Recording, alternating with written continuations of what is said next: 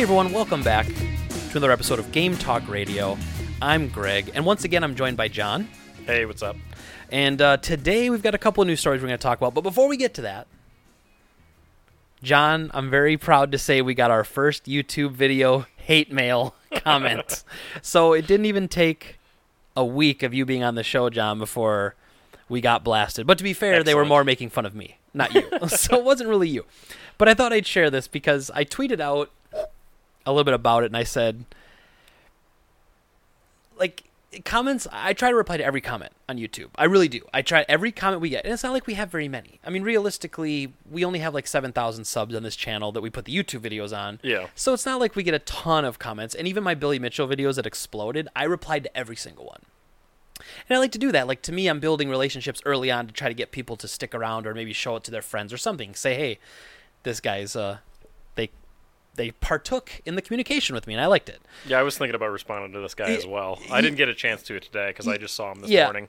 So, the guy's name is hilarious. I'm not going to dox him here, but basically on our video, he must have been watching he watched the whole thing, I'm pretty sure, because he made comments about certain parts of the video. So at least, God bless him, he watched the whole thing. Yeah, thanks for tuning in sometimes and sticking around. Yeah, sometimes people read the title, and then they go, oh, this guy's an idiot, and then they don't even watch the video to, now he did kind of prove my point about fanboyism, and I'll get to it in a second, but basically, he was watching the video, and as he saw something he must have disagreed with or heard something he disagreed with, he would leave a comment. So he actually left 1, 2, 3, 4, 5, 6, 7, 8, 9 different comments.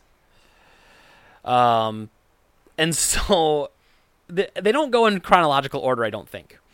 But there were some decent ones. He said, hey, don't count out Google. They have a ton of exclusive games coming out, and they have money to stay in the game, even if they're not doing well for the time being. Twitch, I actually hearted that and gave it a thumbs up and said, no, you're absolutely right.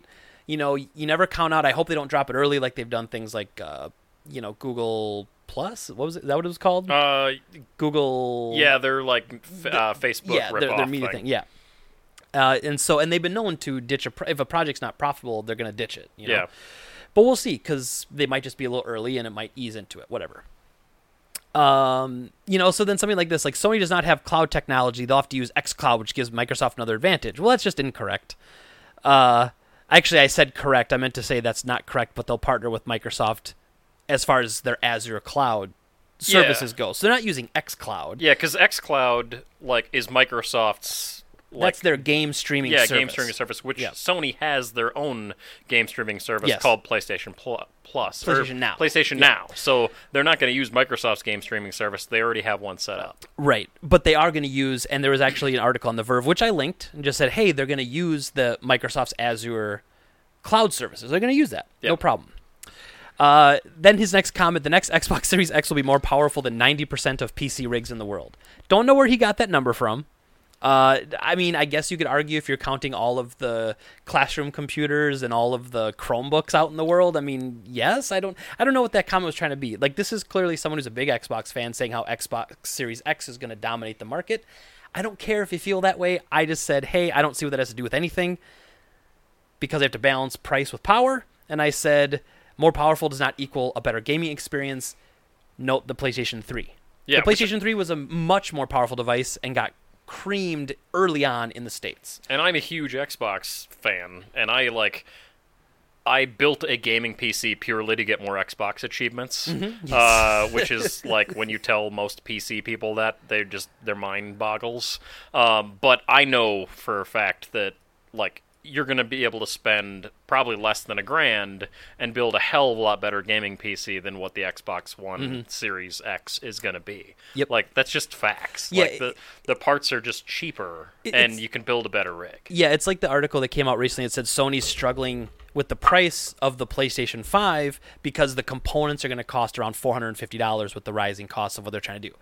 So you're like, okay, so if the components there cost $450 for Sony to get, you can buy components that are infinitely better for that, but they cost more. You can build a $3,000 gaming PC, which is going to blow the Xbox Series X out of the water.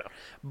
But it's $3,000, and if the X comes out, my guess is there going to be a price point at 500 and at 600? And so if it comes out at 600, I mean, you're getting a $600 computer then. You're not getting, like, somehow getting a $1,200 computer and a $600 console price tag. It doesn't work. Like you said, numbers. It's math. Yeah, I saw an article that said that Sony was going to, like, they're like, oh, well, if the console cost them $450 to make it, they could charge $470. And it's like, there's no way they're going to charge $470 for it. No. They're going to mark it up to $500 if they're going to do that. Exactly. And I could see them not making any profit because they rarely do on consoles. Yeah. But they're not, and they might even take a little loss. But if a lot of times the components, if they equal $450, the system, that doesn't count marketing, packaging, shipping, so that automatically pushes you to probably $500 and maybe beyond. So, whatever. So anyway, then the next comment, it sounds like there's a bunch of Sony damage control on this podcast. I don't know what he's talking about. Like, I just said, there's no damage to control. I don't know. Like, it's almost like he's foreshadowing that Sony's going to die with the PlayStation 5 and that we're trying to convince people it's not going to die. Like, that's not it at all. In fact, I also spent a good amount of time praising Microsoft Game Pass on the podcast. We both did. And so I said, no, there's no damage to control. You seem like an angry Xbox fan accusing us of being Sony fanboys, and I know John is one of the most ardent Xbox supporters out there. Yeah, I have over 2,000 different Xbox products, like games, consoles, everything. Yeah, I mean, you're a diehard Xbox guy, and even so much so that you went to, who did you end up making the comment to at conference one year? You said something to someone. Wasn't it a Microsoft or like the? Who was it? I was in. I went up to the Microsoft booth and I showed them a picture of my, at the time, Xbox 360 collection, because I have about 1,000 Xbox 360 games all on one gigantic shelf. It's amazing. I've seen it. That I got from Family Video, or no, Hollywood Video back when they closed, and they were so impressed they actually shot a promo video with me where I talked about my love of Xbox, and actually I talked about my my wedding cake because I had my Microsoft Xbox avatars sculpted and put on my wedding cake, and they you Sony fanboy. Yes, they recorded that, and then they used it in an internal Microsoft video that plays like in the Xbox headquarters. That's amazing. And so like 2 years later, when I was at the GameStop Manager Conference, one of the different guys from the Microsoft booth was like, "Hey, I know you. You're on our training video," and I was like, "What?" And then he said it, I was like, oh yeah, I remember filming that little thing. I didn't know what the hell they were going to do with it, but that's amazing. Apparently I'm at their Microsoft campus. Well, and didn't you say something like, or maybe you were just telling that to me, but I remember you saying something along the lines of like, I am their core consumer, and they lost you this generation between the PlayStation 4 and the Xbox One. Like, yeah. you went to the PlayStation 4 because it offered a better gaming experience for you, and that's somebody who owns 1,000 Xbox 360 games. I wouldn't say that they stole me away from Xbox, but the user interface for Xbox One and the problems that it had at launch were so god-awful that for the first like year and a half, I was pretty annoyed with the console. I still played the crap out of it, but man, it was a pain in the butt, and I had a really hard time suggesting people get an Xbox over a PlayStation, especially with the $500 price point. It's like, all right, you can buy a $500 Xbox One that's slightly less powerful than the $400 PlayStation. Yeah, it just didn't make good sense. It didn't make sense. And arguably, the Xbox One had better launch titles. Dead Rising 3, I thought, was the best launch title on both consoles. I love that game. Yeah, so and much. I'm saying that someone, and I have no qualms. Like I've said this on this podcast before, I have no qualms admitting that I prefer the Sony console. It doesn't make me a fanboy. And what really the guy missed, the whole point of this, the thing the guy missed was that we were making fun of the article that was stoking the fanboy fires. Yeah. We were trying to say, look, don't read these BS article headlines because they're trying to trap you into this. And he literally walked into the trap and then tried arguing with us about how that we were in the trap. And I'm like, ugh. So anyway, lastly, the last comment, he left other ones, but the last one we'll mention. Real quick, you brought up Dead Rising. The number one thing that annoys me about exclusive games is stuff like Dead Rising 3, where that game died on Xbox One, and it's awesome, and I wish they would have ported it to PlayStation 4 and seen more audience, because I think if they would have ported it to PlayStation 4, it would have done better, and we would have gotten a better sequel. And that studio went out of business, and they're gone, and they made one of my favorite games on Xbox One. Same thing with, like, Sunset Overdrive was awesome, and I wish they would have hit PlayStation because I thought we would get a Sunset Overdrive 2 if more than the 5 million people that might have been willing to tried it out. Yep. Yeah, and I totally agree with that. And I think there's certain games that debut on Xbox, like Below, which is the Capybara games, Cappy games.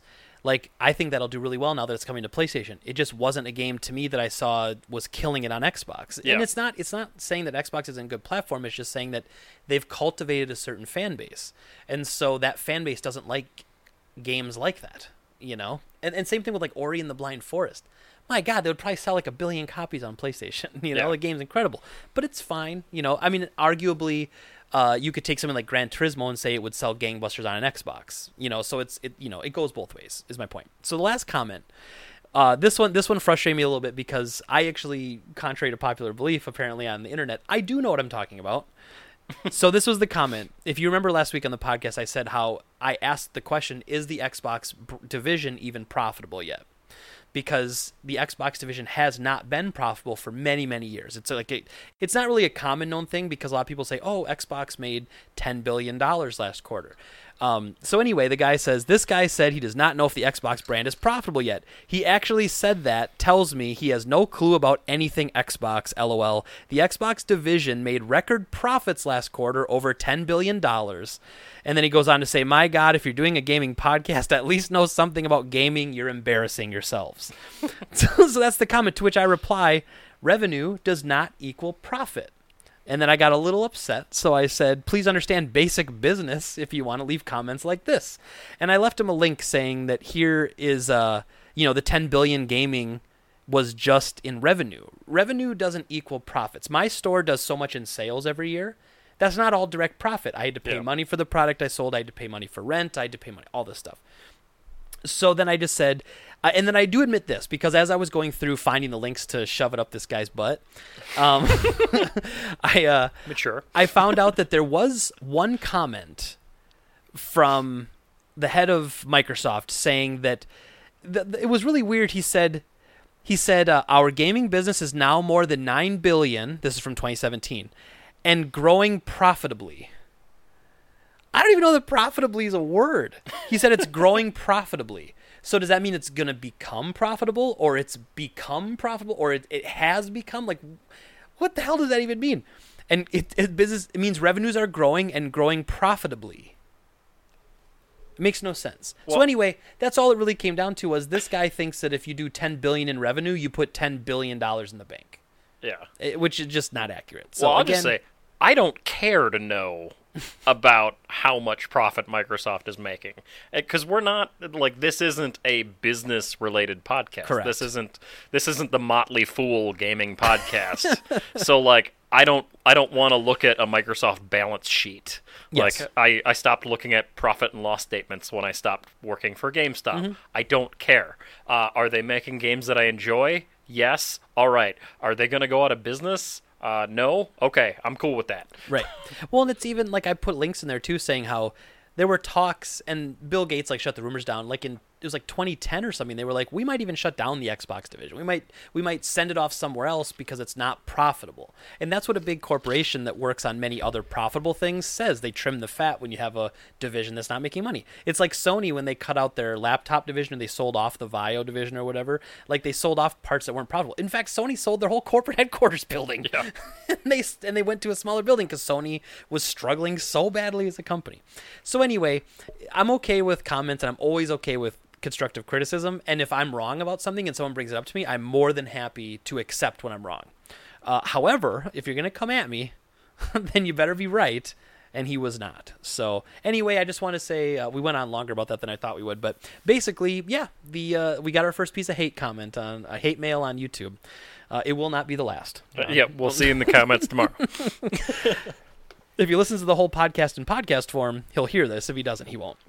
But anyway, we got two stories we're going to talk about, and then John and I both have our pickup piles of the week set. We both have a game of the week, which we're going to talk about. And then John introduced an idea, which I do like, about asking me a question, some sort of kind of an informative question, something along the lines of, hey, what's your favorite this? What would you do in that? And so we're going to do that. I think we'll do that after we do the stories. We'll do that, and then we'll go into our pickup piles, games of the week. and then we'll be done. We'll bounce out. I mostly want to do this because I have a really juicy answer on my side of things. Oh, and you know I'm going to throw it back to you. Yeah, it's self-serving, totally. Sure. Is it the banjo nuts and bolts story? Yeah, it is, actually. I knew it would be. That's awesome. Okay. Well, spoiler alert, I'll save it for later. But all right, so here we go. We're just going to kick into it, and we're going to start talking about our first story, right now. So first up on the podcast today, we're going to be talking about Jeff Keighley, who's quite frankly not my favorite person when it comes to games media, but it's fine. He's been in the industry a long time, doing a long time. He's the one in charge who created the Game Awards that are every December, which is becoming a pretty big deal. And he also used to, anyway, do a lot at E3. However, this year, he made an announcement, which I also thought was kind of weird because it's not like he's really... Like, he's not saying he's not a big part of it, but he's not like he's the head of it or anything. But Jeff Keighley said he won't be attending E3 2020 because he feels uncomfortable with plans for this year's event. So I'm going to read a little bit about the story. He told the Washington Post that covering, hosting, and sharing E3 has been a highlight of my year, not to mention a defining part of my career.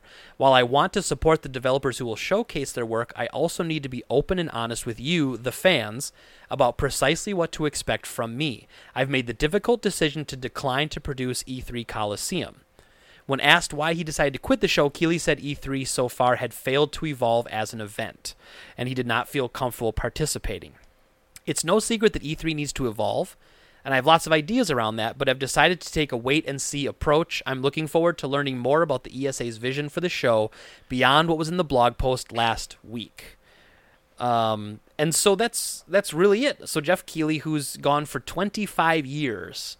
He's one of only 3 people that had gone to every single E3. The last 2 being Jeff Gerstmann of Giant Bomb and Andy McNamara. Okay. So those would be the other 2 that are still going, I believe, this year, so they're continuing the streak. But, so then I have to ask, John, I'm going to pose the question to you. 1, should we care that Jeff Keighley's not going to E3? And 2, will it really have any impact on the show itself? And 3... why do you think he's uncomfortable with the current plans of the event? I don't know. It just seems like piling on like the misfortune that E3 has had this last year to make this announcement. Like, I've never seen any Jeff Keighley content from E3. So I have to admit, it's usually when I have it on in the background, I would leave it on. Because I think was it for IGN or was it was some or GameSpot, I think, or something. Anyway, someone like hosts it, and he's there like doing interviews all day, and it was actually always really interesting because he'd get like Jack Tretton, and he would get like the big name like studio heads to come out. But so I've definitely caught his stuff on there, but you didn't though. I was always working because I worked for the last 10 years. I worked at GameStop, and you couldn't take that week off. Like, that's like Christmas for me, but I couldn't ever take it off. So I don't remember that. I mean, I know I haven't been there since 2011, but I don't remember that at all. Like that week being that crazy back then. Yeah. Was that a thing in the last couple of years they did? The district managers were always like, they wanted you to be there, and they wanted you to be able to like take pre-orders on whatever was announced at the time. Yeah, that system's changed a lot too, because I think even when I was there, I think they were just starting to implement where they could add things on the fly. Like before they had to go through, the computers at GameStop are ancient, the system was ancient. Yeah. And so it had to update at the end of the night any new SKUs that wanted to be added, so you couldn't do anything midday. Now they can just pop it in the computer, right, or update it? What they did was, at least a year ago, they would have like 20 blank named things. So it would say Untitled SKU 1 through 20. And then as the announcements were made, we would get an email that would say, hey, the new Call of Duty that they just announced is Untitled SKU 15. So if you want to make pre-orders for that game, pre-order Untitled SKU 15 for the customer, and then tomorrow they would change the name to the actual name. Interesting. Well, that sounds like way more complicated than it needs to be. It wasn't bad, but that's how they protected against leaks. Yeah. Because if they put all the titles in there, then any surprises would be ruined. It was kind of obvious for certain things, though, because you'd see, like, the Untitled SKU 1, 2, and 3 would be like $60, and then one of them would be $120, and then one of them would be like $200, and you'd be like, all right, that's definitely a collector's edition of some kind. Like, what's the 5 games that would have a $200 collector's edition that it might be, that would be popular enough that they would announce it? And that they would have, like, 2 collector's editions. And, that makes sense, yeah. So, yeah, like I was saying, like, we never got off for those days, and so I never got to watch that much daytime E3 content. And I would imagine that's going to be 99% of most of the public is, like, I am deep into video games, and I'm not watching that crap. Yeah. So I can't imagine that most of the general public is seeing a lot of Jeff Keighley's content on a regular basis at E3. And ultimately, I had it on at the store. Yeah. But it was just running. Like, I would watch it when I could, but it was just a background thing. So I would catch it. But you're right. I think that's fair. So you're saying that a lot of people probably don't even watch his coverage of it, because there's obviously a lot of coverage. There's a lot of E3 coverage. Yeah. The thing I'm most surprised about is that he won't go, period. Right. Like, that, to me, is weird, because what is he, just going to be at home? Like, what are you going to be doing that week? There's still very important crap being announced and being talked about during that week in his field. It seems like just a protest to not show up at all. Interesting. Yeah, I'm with you on that. And part of the, when we were talking about this pre-show, I was mentioning, like, I still couldn't find out what made him uncomfortable. He hasn't said why he's uncomfortable going to E3. But we do know that there was a data breach. You know what? Actually, that's not even accurate, because at first I said it was a doxing, and that's not really accurate, because it wasn't a malicious release of content. It was a negligent release of content, which I don't know if that's part of the definition of doxing. I don't think so. And it's not really a breach, because it wasn't like someone hacked them and got the info. Basically, the ESA, which runs E3, had a database and had a list of all the personal information of all the attendees. And a lot of the people that attend have themselves connected to their business files and stuff. So people were able to get their personal information.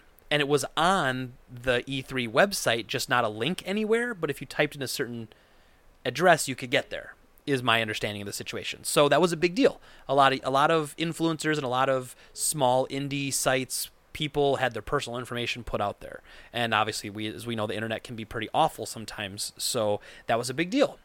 That's how I've been sending Andrea Renee flowers every week. Oh, nice. She's not said thank you once. I don't know what the hell her problem is. No. Man. I'll bet she just threw them all away. Yeah. So that would make sense to me as to why he's uncomfortable. But like you were saying, what's the point of that except to pile on? And I almost wonder if it's a power play to try to get E3 to change. What we know about E3 this year is not a whole lot, because they haven't officially said, but there was a leak.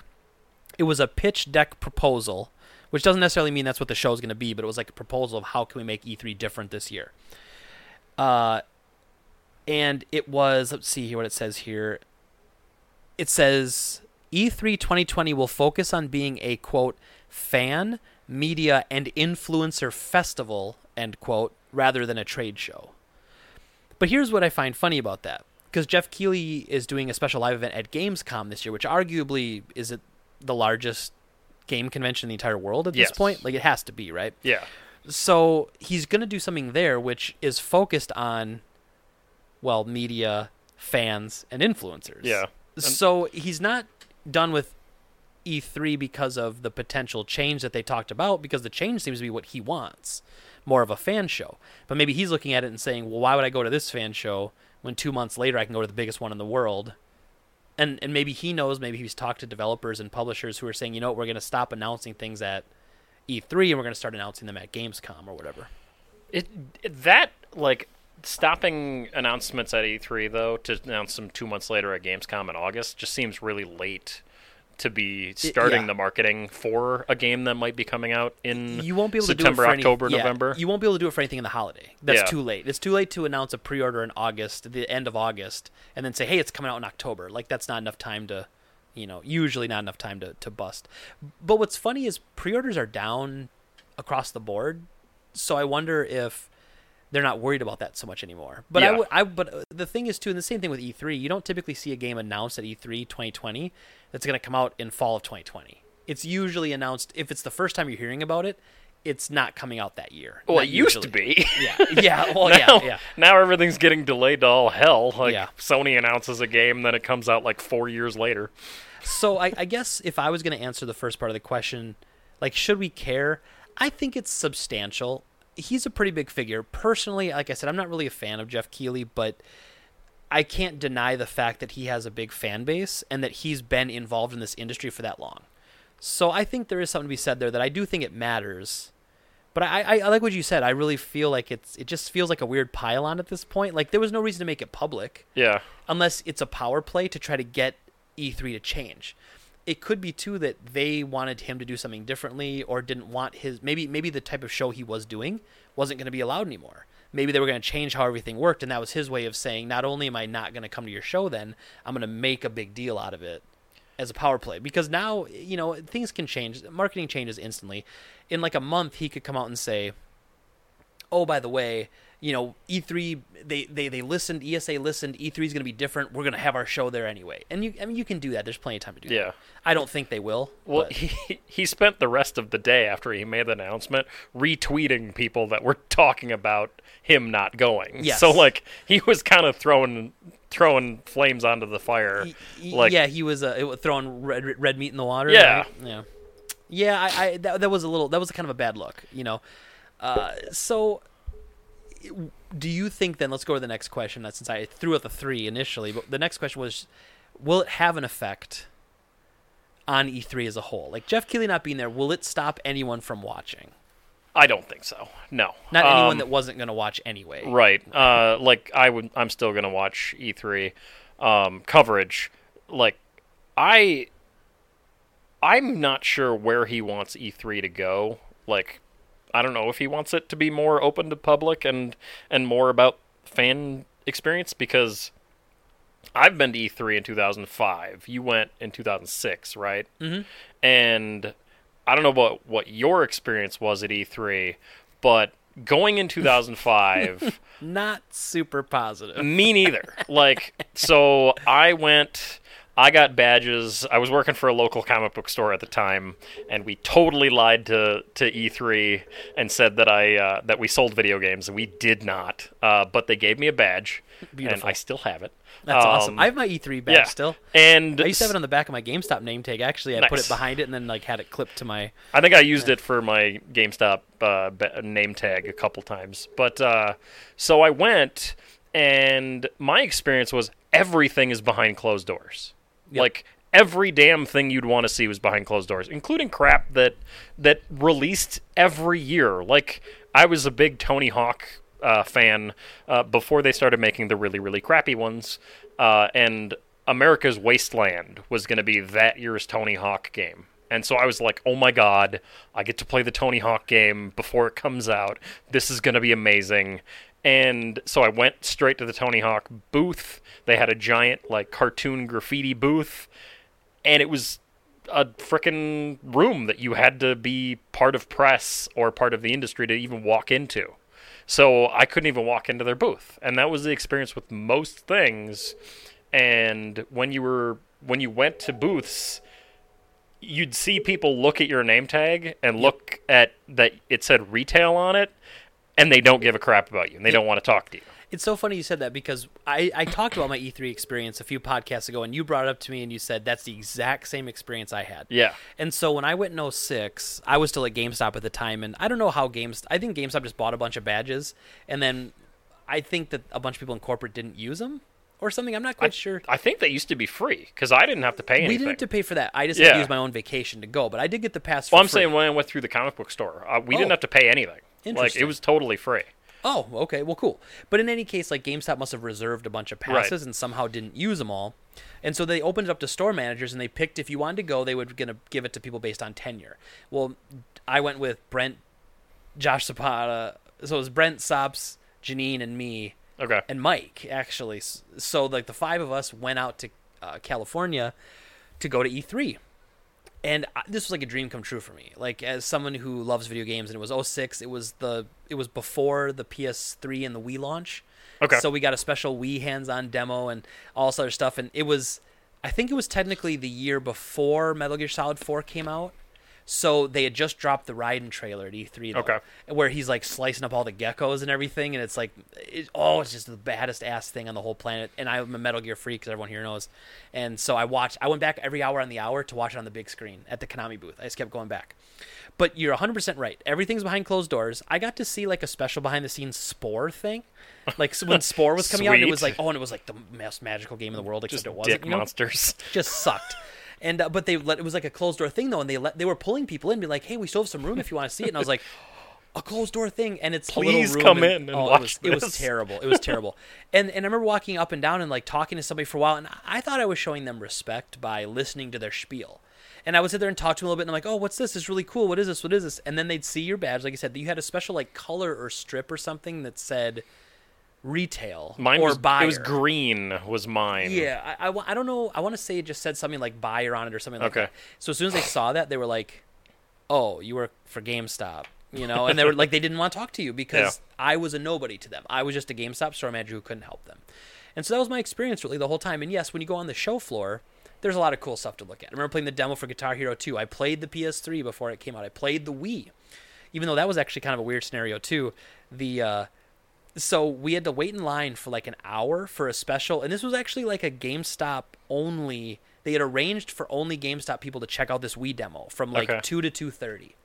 So we're waiting outside. We're like sitting down, waiting for our turn to go in. And we go in, and there's a whole bunch of like E3 booth babes in the Nintendo room. And so they finally open it up, we all walk in, and we're like, "Oh, cool!" And like the Wii was really magical at that point still. So it wasn't the dumpster fire that like it is for a hardcore gamer now. Like at the time, it was really magical. And so we start looking around, we're like, "Oh wow!" And like it was weird. Like it was a booth that was all closed off. Like there was an entrance and an exit. So you walked in, it was almost like a maze, and there was like, here's a couch, and here's a demo. Here's another couch at a different demo, and like they had Dragon Ball Budokai 2.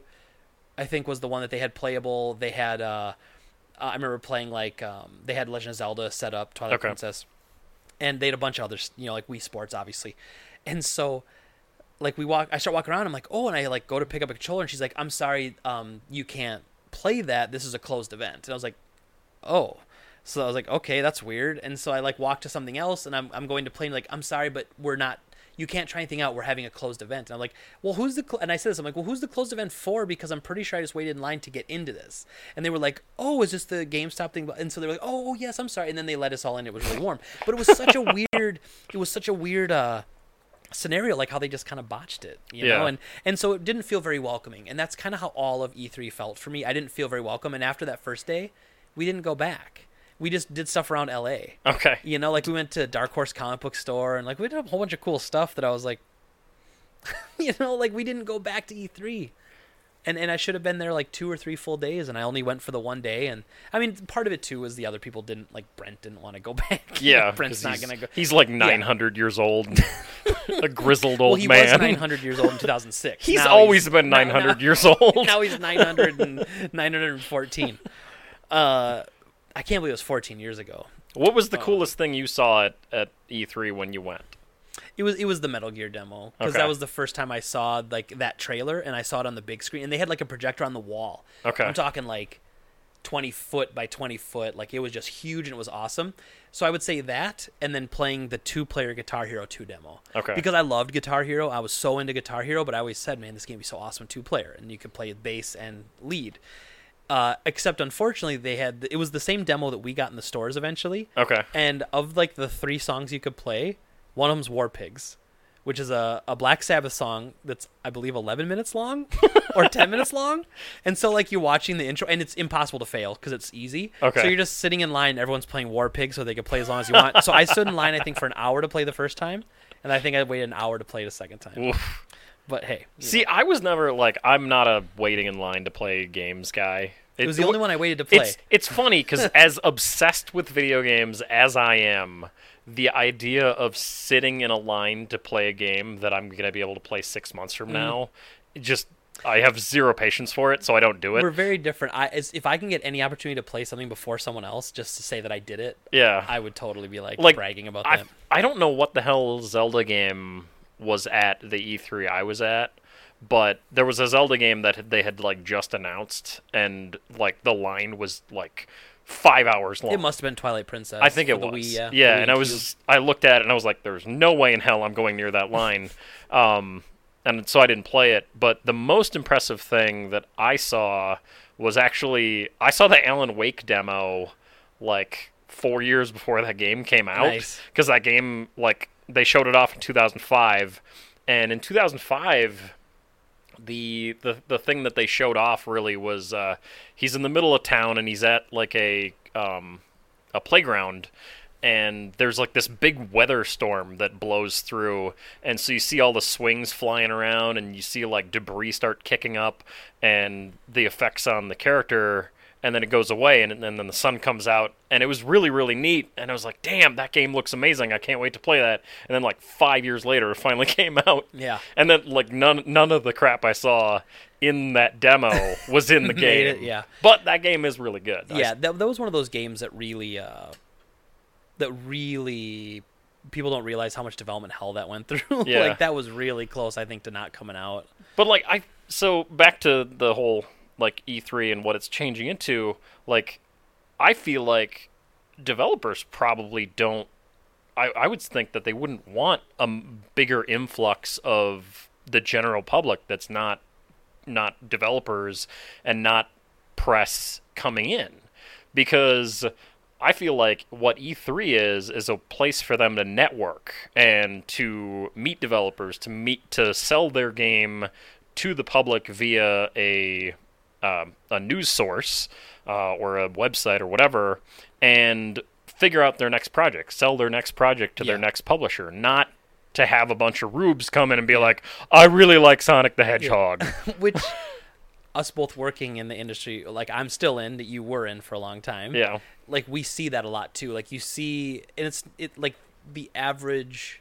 And when I say like average gamer, if you're listening to this gaming podcast, you're not an average gamer. You're an above average gamer because you're listening to a gaming podcast. So let's get that straight right away. So I don't want you to think I'm insulting you.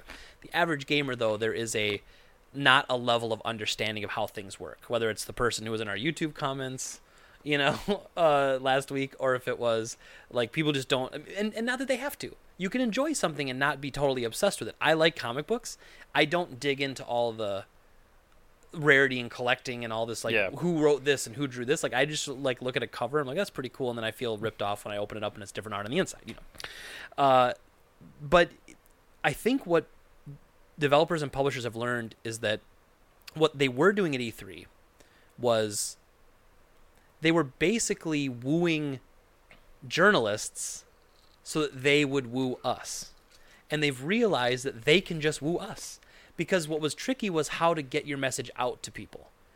The invention, obviously, with the way the internet's grown and social media's grown, those companies, instead of spending whatever godly amount it is, ungodly amount, I should say, to have an E3 booth, you can just blast social media, make a bunch of ads, do a high production video, and spam it all over the place and boost it. And that's going to get to just as many people as the person from this website covering the game and then blasting it to all the people that read that website. So I think technology and society evolved, and so then the companies are just finally realizing that they don't need that middleman anymore, which kind of sucks because obviously certain journalists become personalities who people like to enjoy watching and listening to. But we're also seeing the shift from game journalism to game influencing, which is the whole term influencers, like social media influencers. Like, they're not journalists, they're not held to any sort of journalistic integrity. They just have opinions and people listen to their opinions. Yeah. And so I think they'd rather like E3 thinks that that's what is going to be better than just trying to invite a bunch of news sites. Have a YouTuber with 10 million subscribers as opposed to a writer for Kotaku who gets 10 million impressions on their site. Yeah, I think that's how they're starting to evaluate it. Like, the Kind of Funny, they used to be all reviewers from different magazines and different websites, and now they don't review anything. They just get together and they have a podcast and they talk about games, and that's their product. So they're not really doing journalism anymore. They're kind of just doing Let's Plays and stuff like that. Yeah, which I think, and I say this all the time on this podcast, like when I do my Greg Talk videos for YouTube that ultimately come from this podcast, Like, I'm not a journalist. I hold myself to zero journalistic integrity because I'm an opinionist. I'm just giving my opinion on what I read. And so I give credit to the articles we read, and I give credit to the sources when I have a source of a site or something. And then I just say, hey, that's where I heard about it. Now I'm going to tell you my take on it. It's never, like, being a journalist is more difficult. You don't have to worry about throwing something out there that's wrong and then having to walk it back. It's easy for me to say something stupid and then pull it back. Yeah. If I'm a journalist and I write a huge article about it and it gets printed and then it's like, oh, I was wrong, I didn't check my sources, then that's a lot like more difficult. Like, that's your job on the line. This isn't my job, so my job's not on the line. And an influencer, a lot of the times, I think the people that love you don't care if you're wrong or not. Right. They just want to listen to you.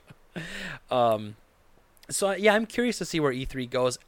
I feel the same way I do about GameStop, and I know you feel this way about GameStop, I think, too.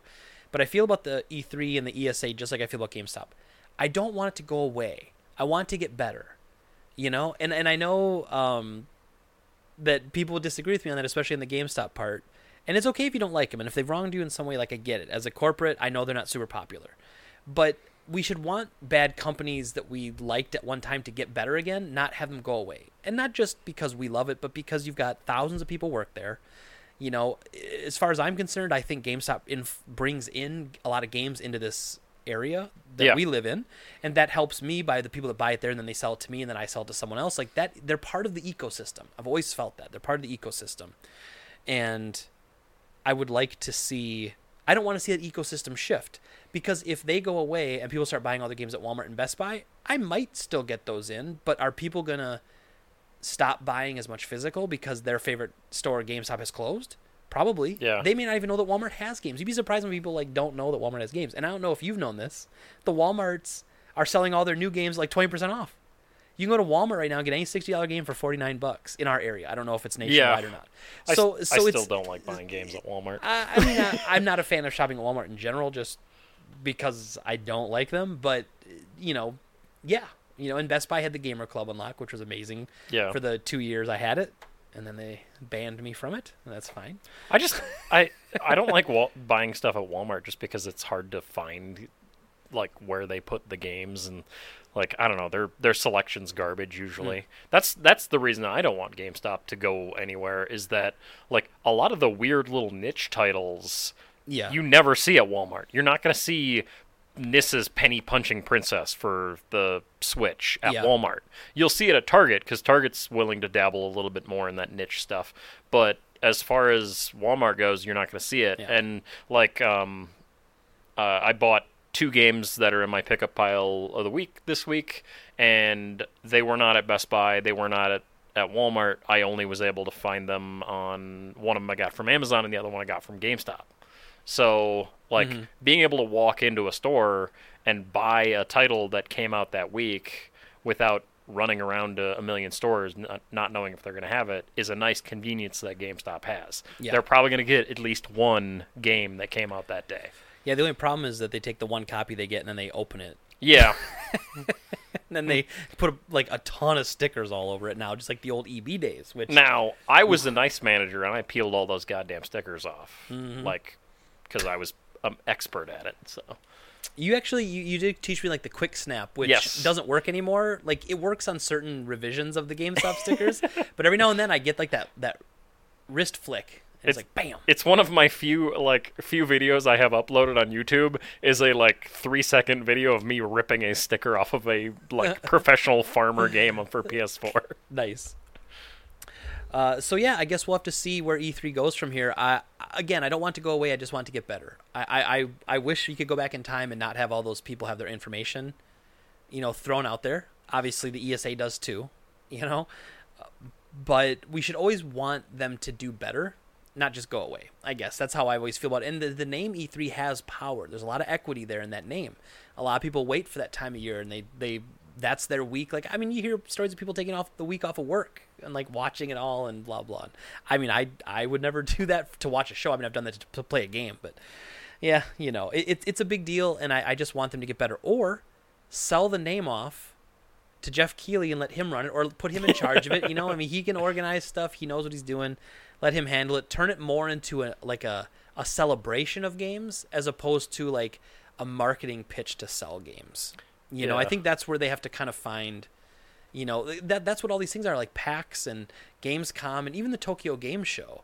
Like those were always like fan fests that they would make announcements at. E3 was always, this is a business convention that will let some fans in finally.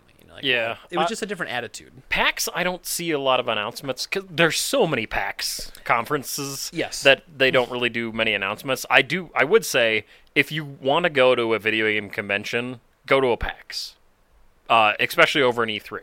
Because I feel like the developers that go to PAX, they want to talk to the people that are going to come up to them at the booth. They want to tell you about their games. They're excited to see their fans. They're not going to look at you like you don't matter. Right. Whereas you are going to get more of that attitude at an E3.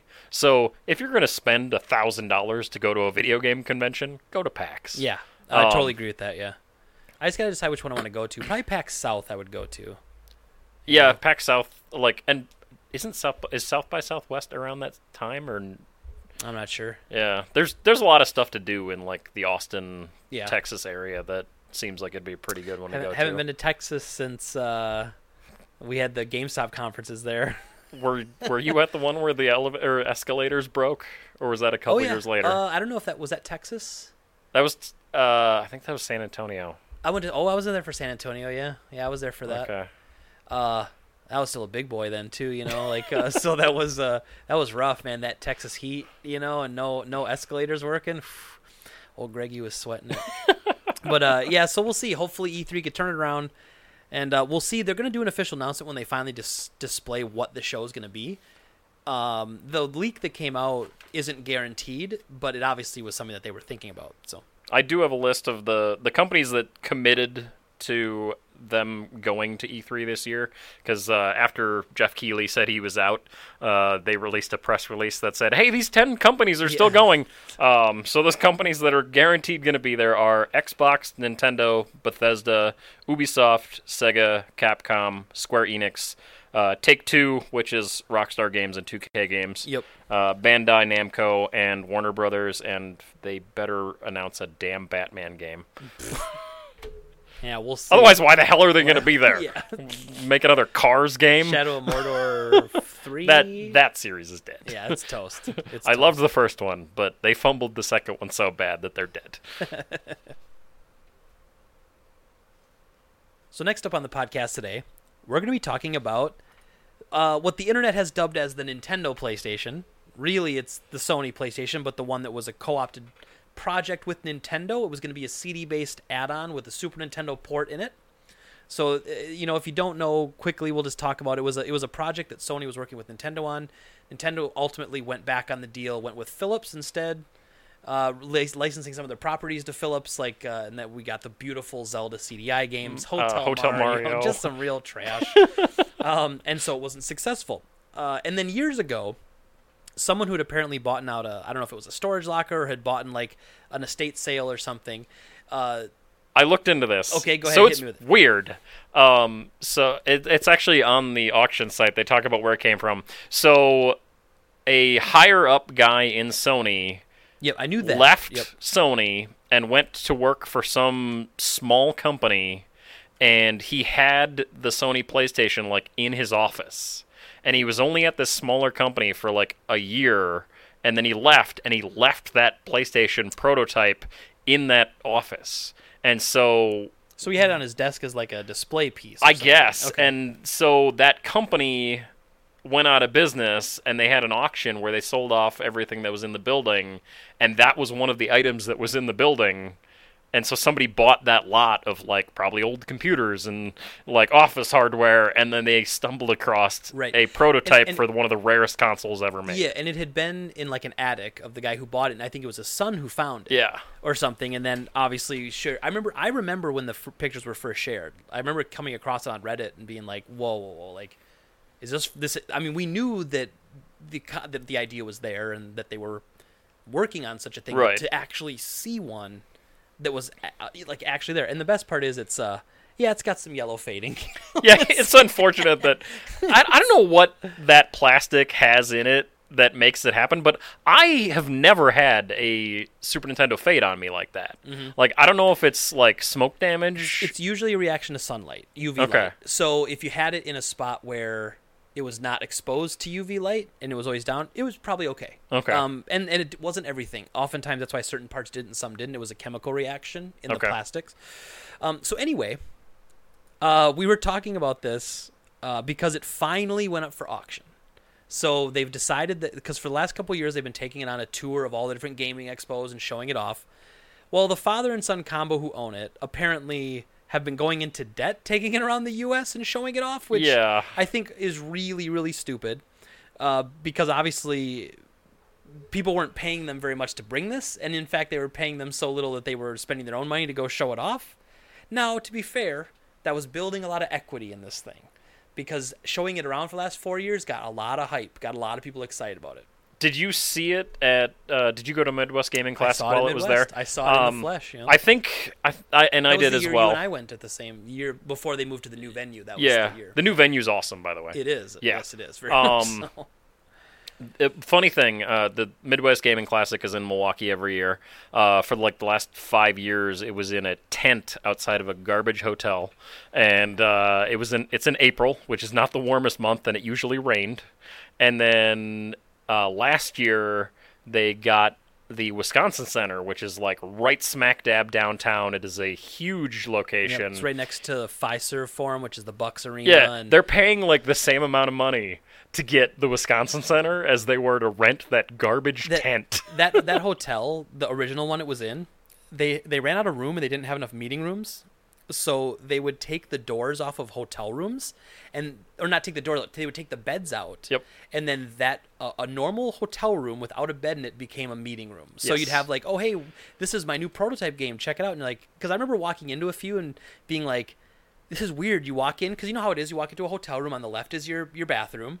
And you walk in, you see a few people in there like with beers in their hand. You're like, am I allowed to come in here?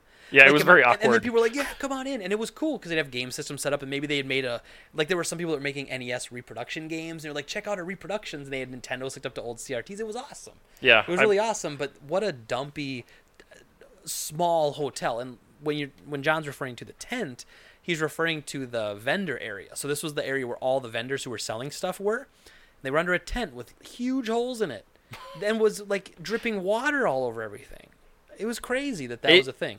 There wasn't really water that got onto any of the product, but it was like you were in a parking lot, so like the water would be like you'd be walking through puddles of water to get to like the next booth. Yeah. The new location is definitely good, and I think the getting back to the Sony PlayStation or Nintendo PlayStation thing, I think a large amount of what they probably went into debt doing was having security there the entire time. Probably. Because they had it under like a big plexiglass box, and they usually had a security guard pretty close by the entire time. But you'd have to wonder, like, you think that would be provided by the place. It should be. Like Midwest Gaming Classic should have paid for security to guard this thing, because they got to have like this holy grail item on display. And it wasn't like it was somewhere really hard to get to. It was literally, when I saw it, it was in a hallway. Yep.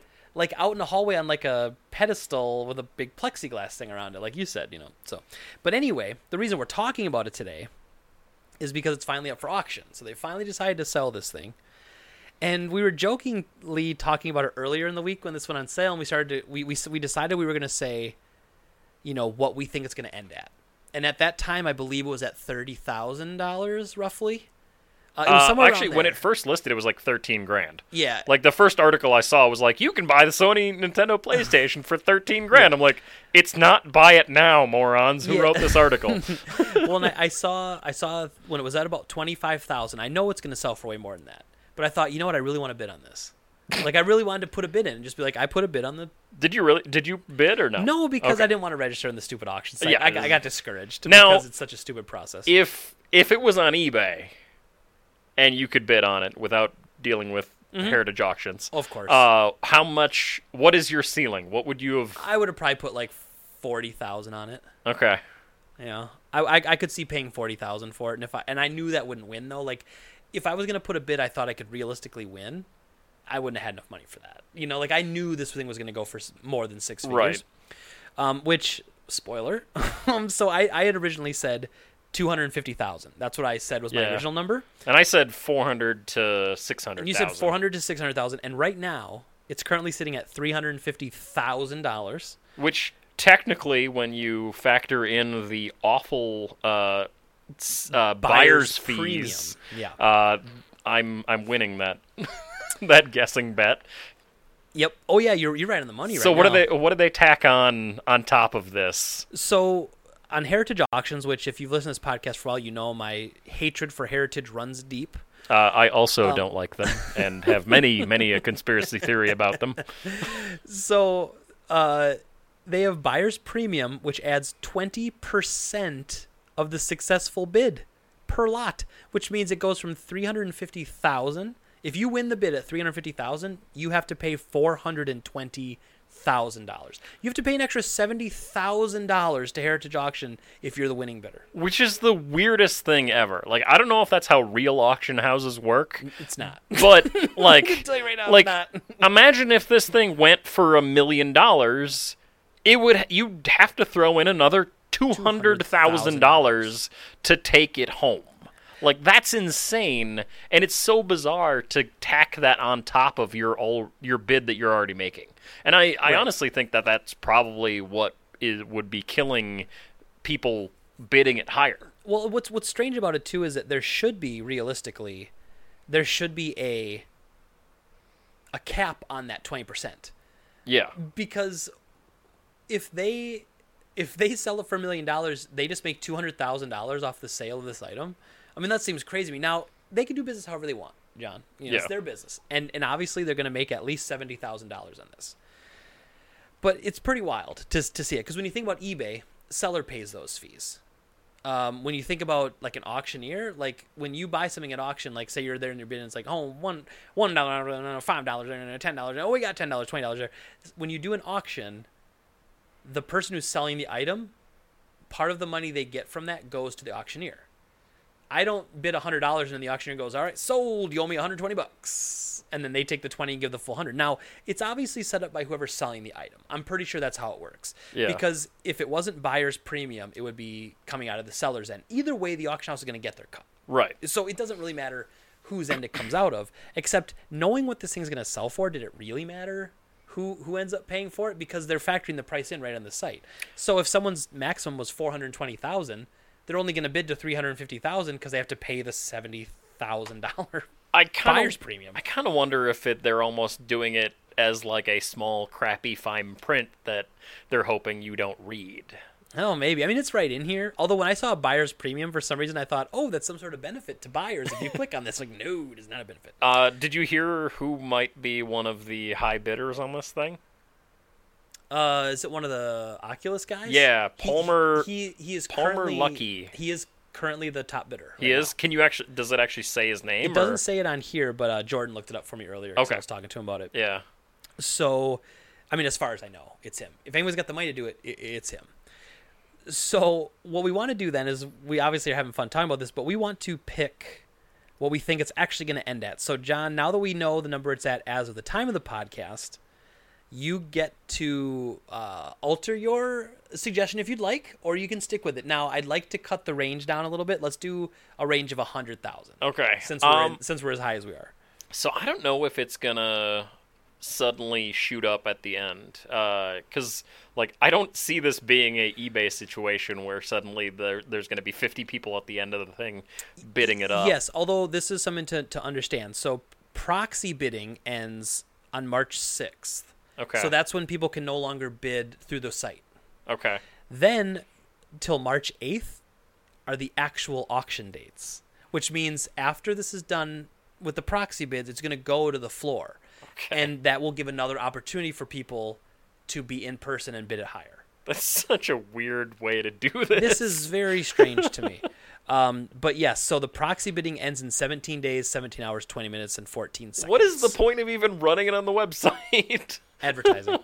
This whole thing, like we've talked about that with Heritage Auctions. Yeah. I mean, the advertising, like everything they do is to manipulate like their own popularity. Yeah. It's all a big circle jerk. These guys, WADA, it's the same thing. Like it's all about the $1 million Super Mario's on Pawn Stars. The Yeah. whole thing, man, it's all connected. Now, I kind of wonder if they're going to continue this advertising circle jerk and buy it themselves, because a conglomerate of the guys that were working at, or that own the auction house and own WATA, bought that Mario cartridge, didn't they?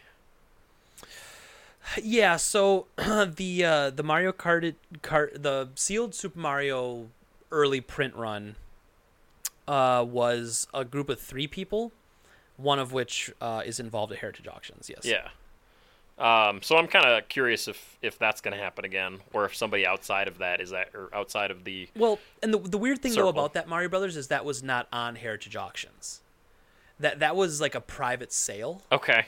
And these 3 people, one from WATA, one from Heritage, and the third guy bought it in private sale. Okay, but they were also the ones that rated it, too. They were basically. Yes. WATA graded it, and then the people from WATA knew the person had it, and then had started talks to buy it, and then they needed the money backing, and yada yada yada. So let's hear it. Where do you think this whole thing's gonna end? I'm gonna guess $750,000. $750,000. So do you want to say between 700 and 800,000? That's what you're saying? Yeah. Okay. Whew, all right. So we got to write this down so we know. We'll keep a live tracker of it as it goes up.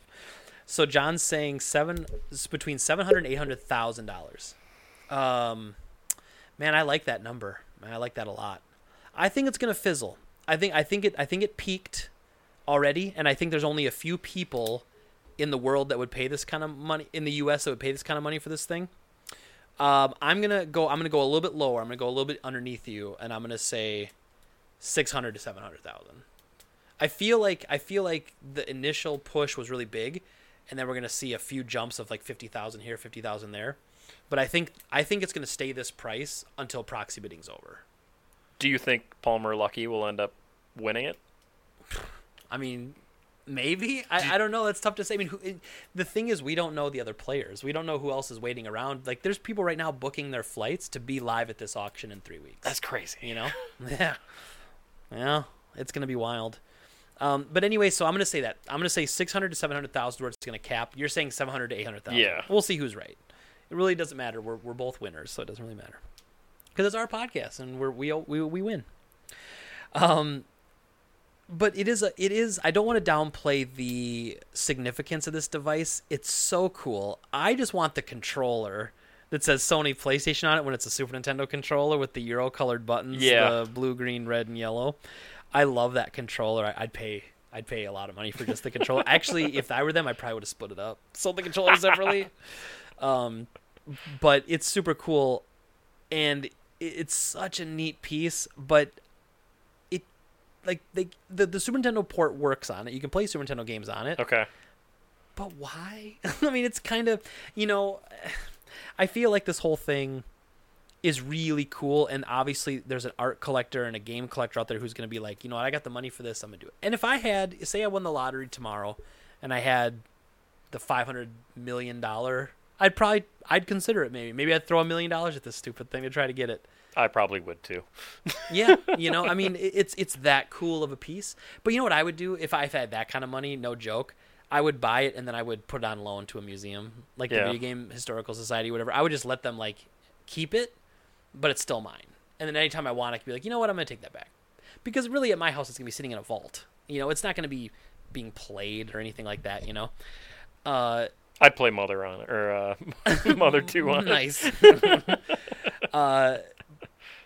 But it is a really cool piece of a possibility of what if. Because arguably this was the split into kind of where modern gaming is right now. So you had Nintendo and Sega. Nintendo thought about getting the upper hand. Sony's thinking about getting into the game market.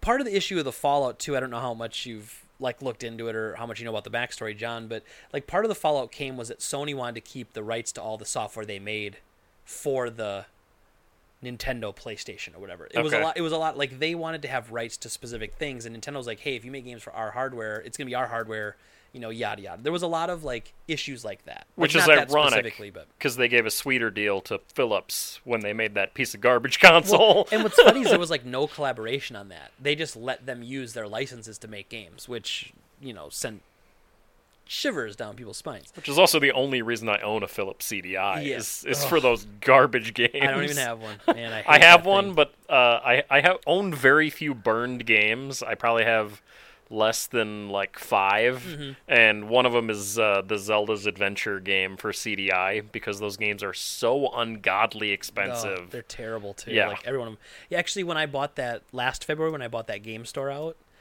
he had a whole CD binder full of burned CDI games. I should have given them to you. I didn't know you had a CDI. There's the one good thing that Dawnfather Games has is they have one of the, I don't know if it's Wanda Gamelion or the other one. They had a CDI game at their store, and it's like, oh man, $150. My wife would be so angry if I brought that home. Well, she'd never know. She'd just see the negative $150 in the bank account. Yep. Oh, well, that's why you go to the ATM, just pull out the cash, and then that way just be like, I need emergency fix. No, you shouldn't lie to your wife about video game collecting. Right. Just don't buy it. If it's gonna get you in trouble, don't buy it. Everybody, that's the advice we give you about video game collecting and spouses. But I just don't want to downplay the cool factor of this thing, and whoever gets it, very cool. I'm jealous of whoever ends up winning it. I believe they dumped the BIOS for that thing, and people are actually programming games for it. I have heard that. So they're gonna make some ROMs for one person to be able to play. Yeah, I mean, and that's for that one person, or they'll make ROMs for ultimately the emulator that somebody made for the thing. I believe Ben Heckadorn or Ben Heck, as he goes by. Tore that thing apart and actually fixed some of the stuff. Like I believe he replaced some of the capacitors and whatever else goes bad. He was on at those old Midwest consoles. last year. He was. I actually got to talk to him. He's a really, really nice guy. Yep. And I always thought it was so weird because he was just in one of the meeting rooms, had like a table set up, was like desoldering and soldering things. Like, hey, look, it's Ben Heck. But man, yeah, it was such a splinter, where Sony went one way, Nintendo went another way. And then there's a lot of interesting info there, too, about how, like, the PlayStation started. It was essentially a passion project within Sony that wasn't even supposed to be worked on, And so the idea that the PlayStation came out of that and then somehow was competing, they didn't even look at Nintendo as competition. They just went right after Sega, And because that was really their competition with the CD-based market, And Nintendo showed up later with the cartridge system that ultimately did not lead them to be super successful with that unit. And now you've got the Nintendo, arguably strongest as they've ever been, even though they came off like the Wii U misstep. The Wii was incredibly profitable for them. The Wii put tons of money in the bank. Wii U, not so much. Switch is right back up there, killing it though. And now you've got Sony. The PlayStation essentially is the only division of Sony that's worth anything. Yeah. Because, it's the only one that, not so much anymore. Sony's made a good turnaround over the last few years. But there was a time when Sony wanted to break off PlayStation into its own company. And all the Sony shareholders were like, don't take the only profitable part of this dump company I've got my stocks in and take it somewhere else. Okay? But yeah, just an interesting time. This was a part in time where like history, like it was that pinnacle moment that if you could go back and change something huge in video games, you could go back to this moment and make that relationship happen. And the video game landscape would be drastically different, I think, today. Yeah. All right, so that's all we had for news stories today. But of course, we have our games of the week, which is going to be a game we just picked to talk about that we want to make people aware of, good or bad. And then we have our pickup piles of the week. But most importantly, John has a question for me. We're going to make this a weekly segment, I think. And then I'm going to throw it back to him and let him answer his own question. But John, I'm going to pass it to you. What question do you have for old Greggy today? So, what is your best experience playing an online game?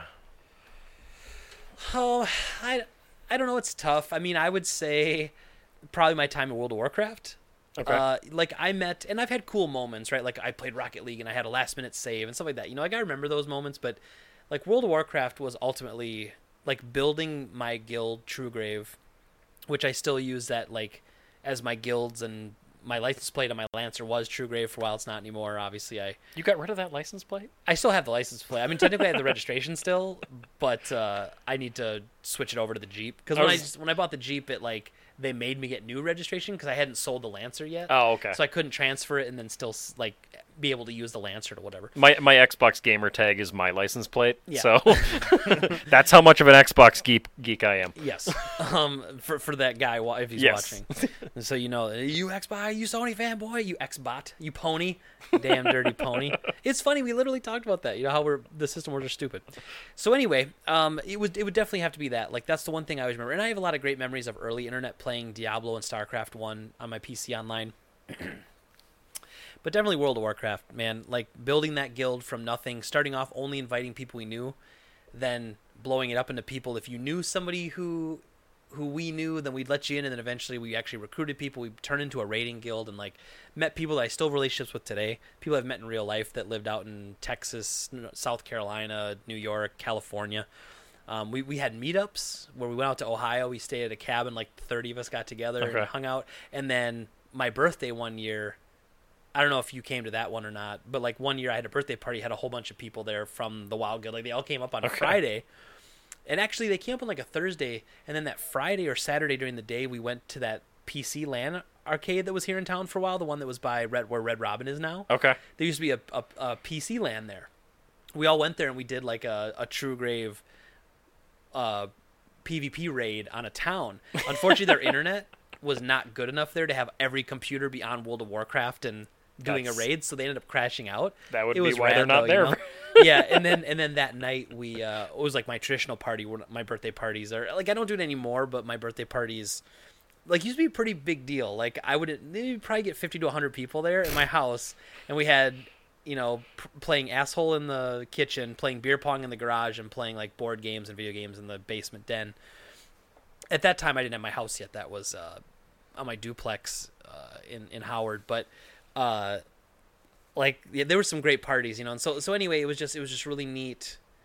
It was just a really neat collection of people over the years, and ultimately it was very stressful though too, and people being crappy people and quitting the guild or stealing from another player, and then I had to deal with it. And like people calling me on my phone or texting me and telling me hey, you need to log on right now because this person's trying to get people to quit and join his guild, and I'm like, I just want to have a night off, So anyway, there were a lot of bad with it too, but there was a lot of good that I really love a lot of those people, and it's such a good time. I look back on my life then, and it was I had literally nothing else going on, man. I worked at GameStop from 9 to 6. I came home and I played WoW from 6:30 to midnight, and then I went to sleep and I woke up and went back to work, man. Those were my days. And then Sunday when I was off, we raid prepped for 2 hours, raided for 8 hours. And that was it. That sounds like work. It very much was. Especially for me, it was basically doing my job again, but at home with people on the internet. Yeah. So then let me toss that same question back to you. Your favorite, now I already know what it is, so you don't have to tell me, but tell the listeners what your favorite online moment was. Is it appropriate? I'm pretty sure it's appropriate. It is. So my favorite / it was torture while it was happening online gaming moment with some of my friends is so I was playing the notoriously divisive Banjo-Kazooie Nuts and Bolts, which I really like that game. It's like Banjo-Kazooie and Legos combined together. Most of the people that hated that game, to be fair, were people that wanted Banjo-Kazooie 3. Right. And this was just it was the natural progression of platformers, like Crash Nitro Kart. I mean, it's Crash Team Racing. I think most people just didn't even play it. But, so, in the online of that game, I'm a big achievement junkie, and sometimes in order, I would get together with some friends, we boost achievements, where you'd help one person get the achievement, and then once they get the achievement, then they would help you get the achievement, and so on. And so it was me, my friend Kevin, and my friend Ben that were all playing, and we were boosting each other to get the achievements. And so Kevin and Ben had gotten all of the achievements in the game for the multiplayer, and it was my turn. And we ran up into this guy that his gamer tag was Minion9000. I still remember his gamer tag, and it's been 7 or 8 years.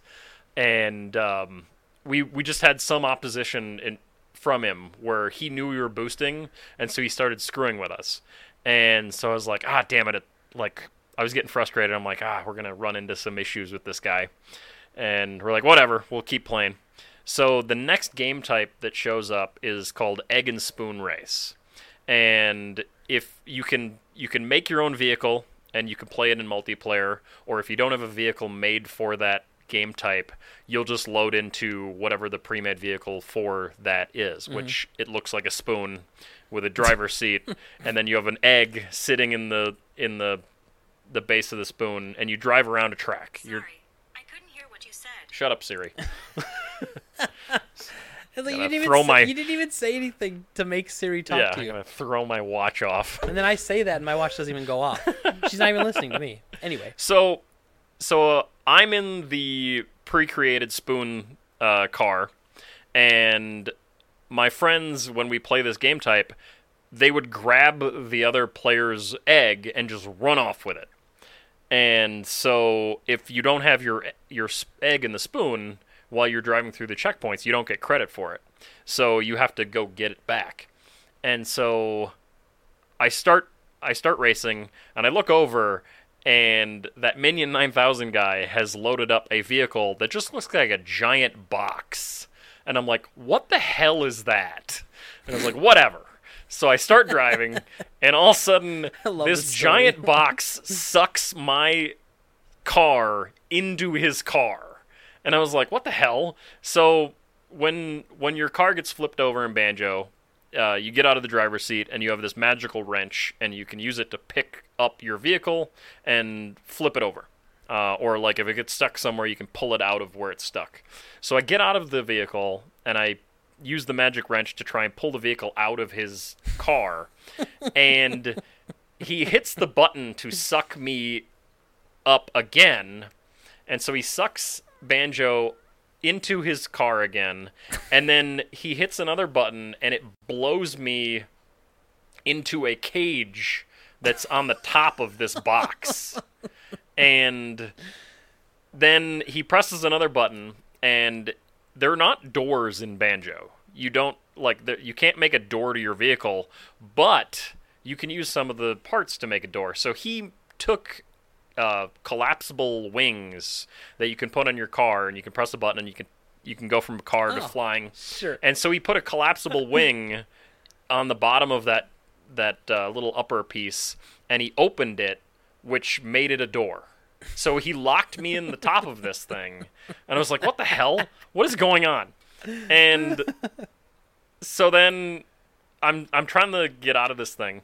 And in single player, if you whack your car with a wrench, it breaks apart. It's very, very easy to break apart. But in multiplayer, they do not let the vehicles break.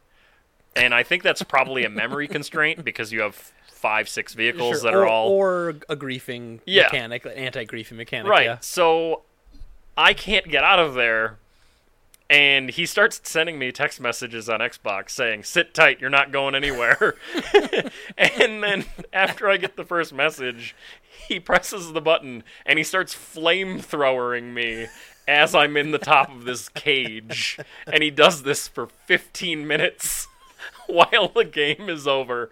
And so I am pissed off, and I'm complaining to my friend Kevin and Ben, and I'm like, this effing guy, oh my god, this... He's there, and they're like, what is it? How did he build it? What's going on? Like, they want me to like study this thing so they can copy it, and I'm like, I don't know. All I see are flames. And this guy sent me like probably 5 or 6 messages while I'm stuck in this stupid thing. And so after that, I'm like, F this. I'm done. I'm not going for the achievements tonight.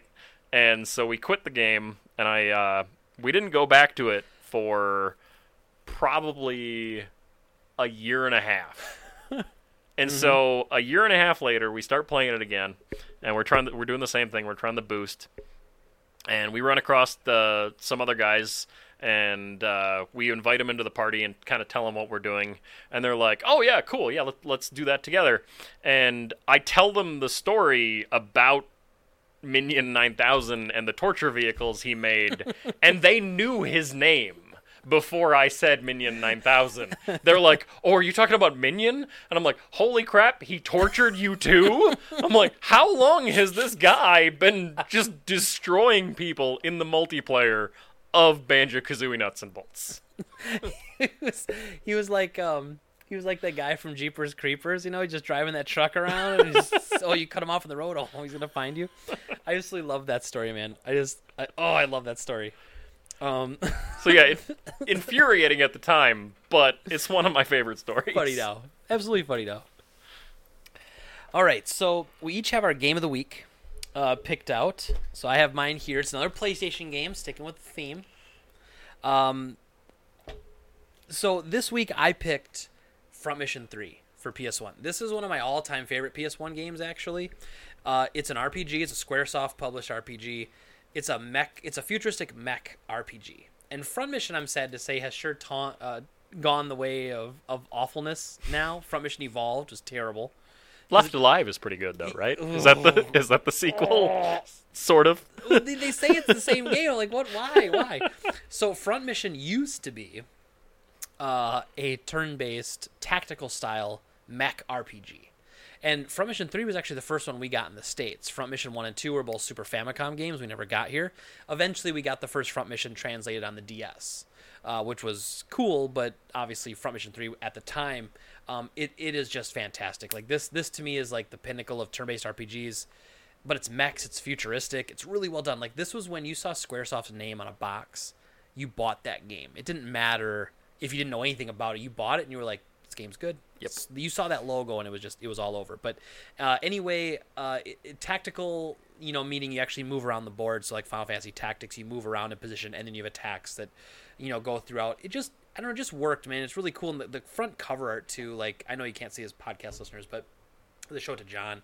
Like, it's just dark. It's kind of gritty looking. It's got this brown hue to it all, and it just kicks ass, man. Like, this is one of my favorite PS1 games and one of my favorite RPGs, but definitely high up there on my list of PS1. Do you have the side-scrolling Super Nintendo import game that's like more of an action game? Mm-mm. I want to play that. I should play that. I don't. Yeah, so that's just like a side story? Yeah, it's I forget what the hell it's called, but it's a side-scrolling shooter, kind of similar to like the I think it's similar to like the Capcom like Aliens vs Predator arcade game. Oh, okay. Okay, yeah. I could be totally wrong about that because I haven't played it either, but I really want to check it out. Interesting. It's one of those that I'm considering importing. Nice. So for my game of the week, I brought Child of Eden. I noticed your game of the week is still sealed. It is. It is sealed because I own 2 copies of this and have bought, I think, 5 copies of this game. Okay, fair enough. I don't remember where I got this from, but somebody clearanced them out for like $5, and I like this game so much that I bought like all 5 copies and then like just gave them to my friends and was like, you own this now. You have it. You deserve to have a good game. Yeah, so Child of Eden is basically a sequel to Rez from PS2 and Dreamcast. It is a music-based rail shooter. It just like Rez and like Panzer Dragoon, you highlight 8 items on the screen, you let the button go, and then it fires off 8 homing missiles, and all of it adds to the overall song that's going on in the background, and the visuals are really impressive and psychedelic. It's also, like, when I first bought this game, knowing that it's made by the guy that made Rez, I was a super huge purist, and I was like, I don't want to use the Kinect. Because, like, Rez, you played with the controller. I was really good at Rez on PS2, and so I didn't want to use the Kinect at all. And finally, I actually fired up the Kinect, and it feels awesome. It's really neat, like, highlighting stuff with your hands, and then shoving your palm forward to fire off the homing missiles just feels really good. All right. Your other hand is like a machine gun almost, where it's just constantly firing bullets, and it feels really good to play, and it's also way easier to play. And I found the similar experience with Rez VR. At first, I didn't want to use, like, I wanted to play Rez on PS4 not using head tracking to fire. I wanted to use the controller, and it was way harder than just just highlighting the enemies with your face and firing off the homing missiles was way easier. So they really did a good job with Kinect on Child of Eden and with adopting the VR sensibilities with Rez. Nice. Well, I want a copy. So you got any extras for me? You convinced me. I'll take it. All right, cool. So our games of the week: Front Mission 3 for PS1, Child of Eden for the Xbox 360. It's also on PS4 as well, or PS3 rather. It is. Yeah. Well, good. I'll buy it on that then. Yep. Being the pony that I am. Yep. You can get some trophies on it. Does it use the iToy? I'm pretty sure you can use the PlayStation camera. Sorry, not the iToy. That's the PS2 version. I have another funny story for a different time about my 21st birthday and the iToy. Oh, Lord. It involves nudity. Not mine. So, with the game of the week out of the way, we're to our pickup piles of the week. Mine is much more impressive this week than it was last week. I'm pretty proud of this. And yours is looking pretty good over there, too, you know. For somebody who's not supposed to be spending a bunch of money on games. I don't know what you're talking about. I'm going to send this to her anonymously and send her the link to the podcast. We're like, why is John buying these games? I'm just kidding. I'm not going to do that. Yeah, please don't. So, to begin, let me get my mic situated here because I have to put my back to John so that I can see my game pile instead. So first up, I have a game called Tombs and Treasure. This is an NES game. I got it complete in box, mint in box. This thing is beautiful. It is I'm on an RPG kick, as I say every week on this thing, but it's a weird kind of old school RPG. It reminds me of almost like the old dungeon crawler RPGs. I haven't played this yet. Or I should say, we had a copy come in the store. I played it a little bit loose. It looks really good, and I just like the art on it, first of all, but then the fact that it's an RPG, so I was like, okay, I'm going to pick this up. And then I saw a mint one on eBay, and I'm like, I have to, because my collection is all like mint like this as far as my Nintendo games go. And so, when you see it in that condition, you have to go for it, you know. Okay, I was wondering if that walked into your store or Oh, where I you got wish. it. That it is one of the cleanest looking regular Nintendo games I've seen. Also, while you were talking about it, I checked to see if I owned it. Oh, nice. I do, but only loose. Oh, nice. So that means I owned it at one point. Yes, because I own all of Greg's NES 'Cause you own games from years ago. all of my NES games. So the next up, I finally picked up a copy of X-Men Destiny. I've been thinking about getting this for a long time. I know the game sucks. I really want to play it, though.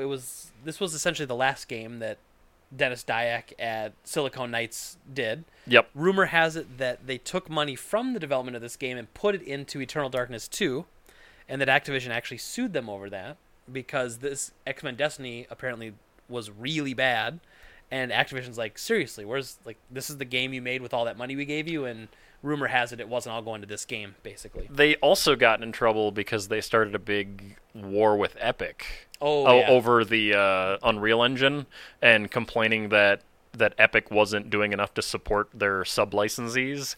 And so the lawsuit from Epic got that game pulled from shelves. By the time that happened, it was pretty much dead anyway. I thought that was Too Human. It was that too. Okay. They both. Too Human was like super off shelves and dead, but that one was like probably a year or so. I didn't know that out. affected this game at all. Yeah. Interesting.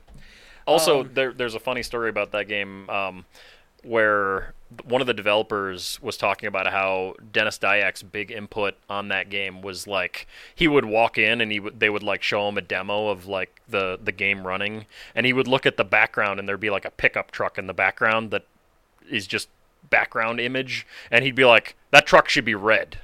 And they'd be like, what about the rest of the game? They'd be like, I want that truck red. So they had to like stop what they're doing and like paint the gray pickup truck red in order to please their idiot overlord. Yeah, I'd like to know more about that story. Like, I want to know, and where is he now? Like, they tried and failed the Kickstarter for Eternal Darkness 2. It's failed several times. Yeah. Eek. Yikes. All right, so then next up, PS3, I picked up MotorStorm Apocalypse. That is a great game. Yeah, I actually really like MotorStorm, the first one, too. I'll admit I have not played Apocalypse. I always wanted to. I really liked the first MotorStorm. I thought it was a really cool kind of demo of what the PS3 could do.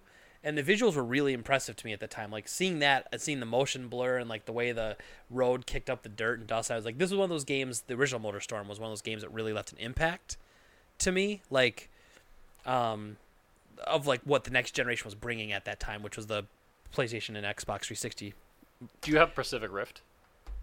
I don't, That one's really good. because the store got that one, but I was like, I like the idea of Apocalypse. Rift and Apocalypse are really, really good. Yeah. I couldn't get into the first MotorStorm. That's also one of the few games that if you have the PlayStation 3D TV, you can do split screen where the full screen. Yeah. You both have to be wearing the 3D glasses, but they fluctuate it where the full screen is taken up for both players. It's really weird. That's awesome. I picked up. It was an import copy. This came in that big PlayStation lot, but I picked up an import copy of Wipeout HD Fury for PS3. So this never got released in the States. I'm a huge Wipeout fan, and so I picked that up. And then lastly for PS3, I picked up X-Men Origins Wolverine.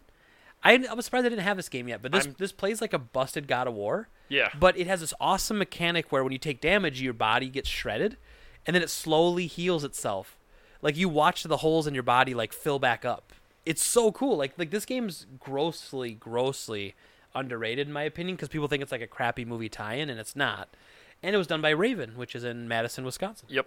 That game, I love that game, but I feel like it's like 5 hours too long. Yeah, probably, Like, that makes sense. It wears out its welcome. Like, I enjoyed the hell out of the first few levels, but after a while, you're just like, all right, when is the end of this game? Yep. And that real-time regeneration gimmick, like how cool is that? It was Like, really that's cool, So yeah. cool at the time. And then Amazon had it on sale. Baldur's Gate 1 and 2 new for PS4 was down to $20. Okay, I So bought. So I scooped that up. I'm not even really that big of a fan of these games. I'm like, I kind of like them, but getting them both for $20 on one disc, like that's a no-brainer for me.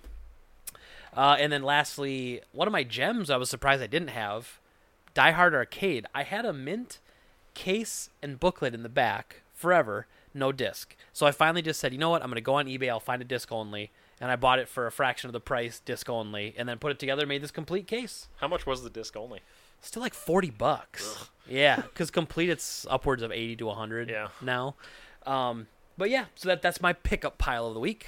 I loved me some Die Hard Arcade. I played a lot still of love that game. It's one of the few Saturn games I have that's not an RPG. So John, what do you have? What did you pick up in the last week or so here? All right. Well, my tastes tend to be a little bit more modern. So I abused the GameStop 4 for $20 again, and I'm really running out of games to be able to pick. I can't even believe you find. I can't even find 4 at a GameStop, let alone you finding like 12. Yeah, I told a guy at work. I told him, I'm like, if I just give you a game, don't think it's weird. It's I'm like, I'm running into where I want, like, I'll find 2 games I want that are part of the 4 for $20, and then I'll be like, you know, if I can't find any, I'm just gonna buy Indivisible for Stan because it's an awesome game and it's eligible for it now. And so if I can't find one, I'll just give it to my buddy. So I don't know why I didn't have this already because this is one of my favorite games ever. Just Cause 3 for Xbox One. I own it digitally, but that doesn't stop me from wanting the disc. I own it for PS4 as well. I have the Platinum in the PS4 version, and I have the 1,000 achievement points in the Xbox Jeez. version. I bought Rogue Stormers, which I have no idea what the hell it is. But hey, it's an indie game published by Sedesco. Yep. I bought Tour de France Season 2019, made by Cyanide Studios, who See- also did the terrible Game of Thrones game. That's right. So every time that I go somewhere, I always try to find you some cheap ass garbage games. Yep. And when I was in Ireland, did I find you a couple in Ireland? I did. Yeah. Right? I found you. I think you gave me a 360 Yeah. Tour de France game. Yeah, that's right. Yep. Yeah. So this is my second Tour de France game. And I have actually thought many times of importing them. The Tour de France game I have is for PlayStation, which is not my preferred console for For all things only Tour the de reason France. of achievements. I want achievements in dumb games. I remember when we were driving, when we were going. I think we were going to Anago Mojo's. We were Yeah. going on a game run. And you had like your Windows phone, and the whole reason you bought the Windows phone was for achievements or Yes. something. Yep. There was a terrible Crackdown game on. No one can question your On loyalty Windows to Phone. Microsoft. My God. Yeah, I actually got all the achievements in that Crackdown Windows Phone game right before they shut down the servers for it. It was actually kind of cool. It used GPS like satellite maps, and you set up your home base on the actual map, and then you set up turrets around your base, and you'd have to defend it from the hordes of like zombie That's monster awesome. things. So yeah, I played way too much of that. And then the last game I got for the 4 for $20 deal was Gears of War Ultimate Edition / Rare Replay. I own both of these games separately, but I didn't have them together, so Nice. I picked it up. Good choice. And then I bought Need for Speed Heat for Xbox One, How much did you pay for that crap? $40. Ugh, I hate that game. Did you play it? I did. Yeah. I played it free on Origin. Not good. And I did not like it. But I haven't liked a Need for Speed game for quite some time, so... they don't drive right. No, Like, the handling just thank feels you. weird. God, thank you. Yeah. It just feels like... well, okay, so you haven't played this at all? I played a little bit of it. I did like the first couple missions. The intro to that game is the dumbest stuff I've ever heard, and them trying to make the story, and there's like the cop who wants to murder the racer, and then they're like, no, we can't, the cameras are watching, and then like they let you go. I'm like, what the hell is this? Like, there's like these cops are the devil in that game. They're just like, we gotta kill these street racers, make them stop racing. What? Anyway. I don't pay attention to the story in racing games. Yeah, well, and then I didn't like the mechanic on how you drive during the day to win races to make money, and then at night you know, or you race at night to make money, and then during the day you buy parts to race legit. Okay. It's just so stupid, man. It's better than Rivals so far. Yes. Which, Well, in Rivals, like, every damn time I had any money, I had like 90 cops steal all of it from me. So I just kept getting pushed further and further in the game with having nothing to spend on my car. Like, it's like, Well, hey, that cool, sounds- I have a level 1 car and I'm going against Bugattis. Yeah, that sounds amazing. That Yeah. sounds so much fun. Yeah, it was great. So I was excited about this one because I'm a big fan of the developer Darksiders Genesis, which is... I beat that game. You beat it already? I did. You play it on Stadia? Played on PC. Played on Steam. Oh yeah, big Stadia guy here. Yeah. No, it's fun. I like it. I'm just glad that that Joe Maduria and Airship Syndicate got another crack at the character they created. I'm surprised that Gunfire Games didn't work on that. Well, they did Darksiders 3. Yeah. And I think And I know THQ Nordic obviously published it, so there's probably a relationship there, but I think that I don't think that Airship Syndicate has probably the budget to make and maybe even the talent to make a big Darksiders like 3D action game. So I think that's why they made Battle Chasers, which is more of a smaller RPG like top down, and that this is kind of similar. yeah. But both of the Battle games Chasers are is great. great too, by Yeah. the way. Battle Chasers is really fun. I was pleasantly surprised by it. I didn't finish it, but I liked my time with it. And Darksiders Genesis isn't bad. It definitely has issues, though. And that game plays just like the other Darksiders games, Yeah. but it's isometric. So when you're doing platforming, but you got that Diablo view, I hate it. I really wish you could like change to a third-person camera, but I understand in a co-op game and in a game with like limited resources, they couldn't do that. So far, my only complaint with that game is I wish there was a mini map. Yes, very much so. Or yes. I wish the map that's on the pause screen was better because like I have no idea where the hell my character is. Yes, why do they on not that put? map. Yes, why don't they put a cursor of who you are on the map? I was It's thinking so about dumb. tweeting at Joe Maduria, the creative guy, because he's kind of the I face love of his that art, studio. by the way. Like, I Yeah. absolutely love his art. I was thinking about tweeting at him and being like, "Hey, please update this part of the game. Love the game, but please put a pin where I'm at on the mini map." Did you play Darksiders 3? A little bit. So that game also does not have a map at all. It just has like that weird compass that just guides you where to go. So I don't know why a totally different company working on the same license, they just have some bug up their ass about not having maps that are worth a shit in their games, you know? Question for you. Going off of you mentioned Darksiders 3. For some reason, my wife Nicole made fun of me mercilessly for playing that game. She's like, "This is the biggest piece of crap I've ever seen you play," and I was just like, Wow. "You've seen me play Oni Chambara for like 40 or 50 hours, and Darksiders 3 is the one that you have the biggest problem with?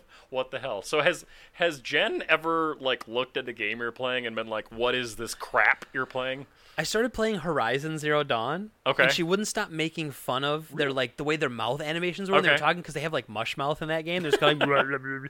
And so like she made fun of it, and as soon as she made fun of it, I was like, I'm not going to play this if you're just going to make fun of it. And I shut off and never played again.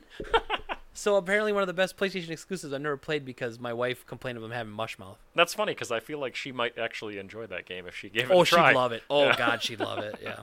She told me the other day Okami was probably the best gaming experience she's ever had in her life. Yeah. Playing Okami, and I was like, yeah, I'm with you on that.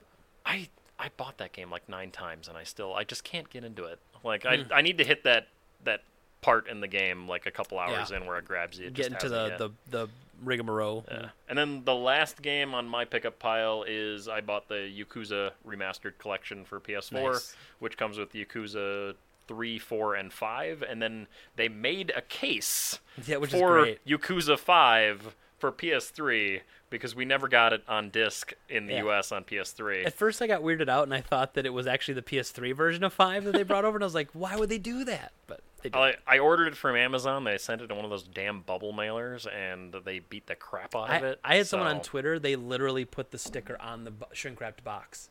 They didn't put it in an envelope even. They put this box here, they just put the sticker over and shipped it. Are you freaking kidding me? Nope. Yeah, I'll have to find the picture, and it was crazy. That is nuts. Yeah, that is crazy. Impressively bad. Which reminds me, so I forgot one thing in my pickup pile this week. It's not technically a game, but it's the vinyl soundtrack for the original Metal Gear from the MSX2. That's pretty sweet. So I picked this up. The only thing I don't like is it says featuring original artwork by Paul Mann on the cover. This artwork sucks. I do not like this at all. I think this is like cheesy. I'd much rather have them had like Yoji Shinkawa do something or grab the original art from the cover of the box, which had Kyle Reese on it from Terminator. But I do love the. This is actually a lot of people don't know this. If I decide to get a tattoo, I'm gonna get that. Really? Yeah, that's the original Foxhound logo. I love it. It's kind of cartoony as opposed to being like like a lower back type thing. Yeah, like, right above my butt crack. Yeah, yeah. Something that when you're wearing a bikini, it's shown off really nicely. Yeah, maybe on my biceps when I flex. Is that the guy that did the cover art for the first Metal Gear games on the NES? Like, is that why they went with him? I don't think so. You know what? I better look that up because it's 80s Tastic. He kind of looks like MacGyver on there. Paul Mann, artist.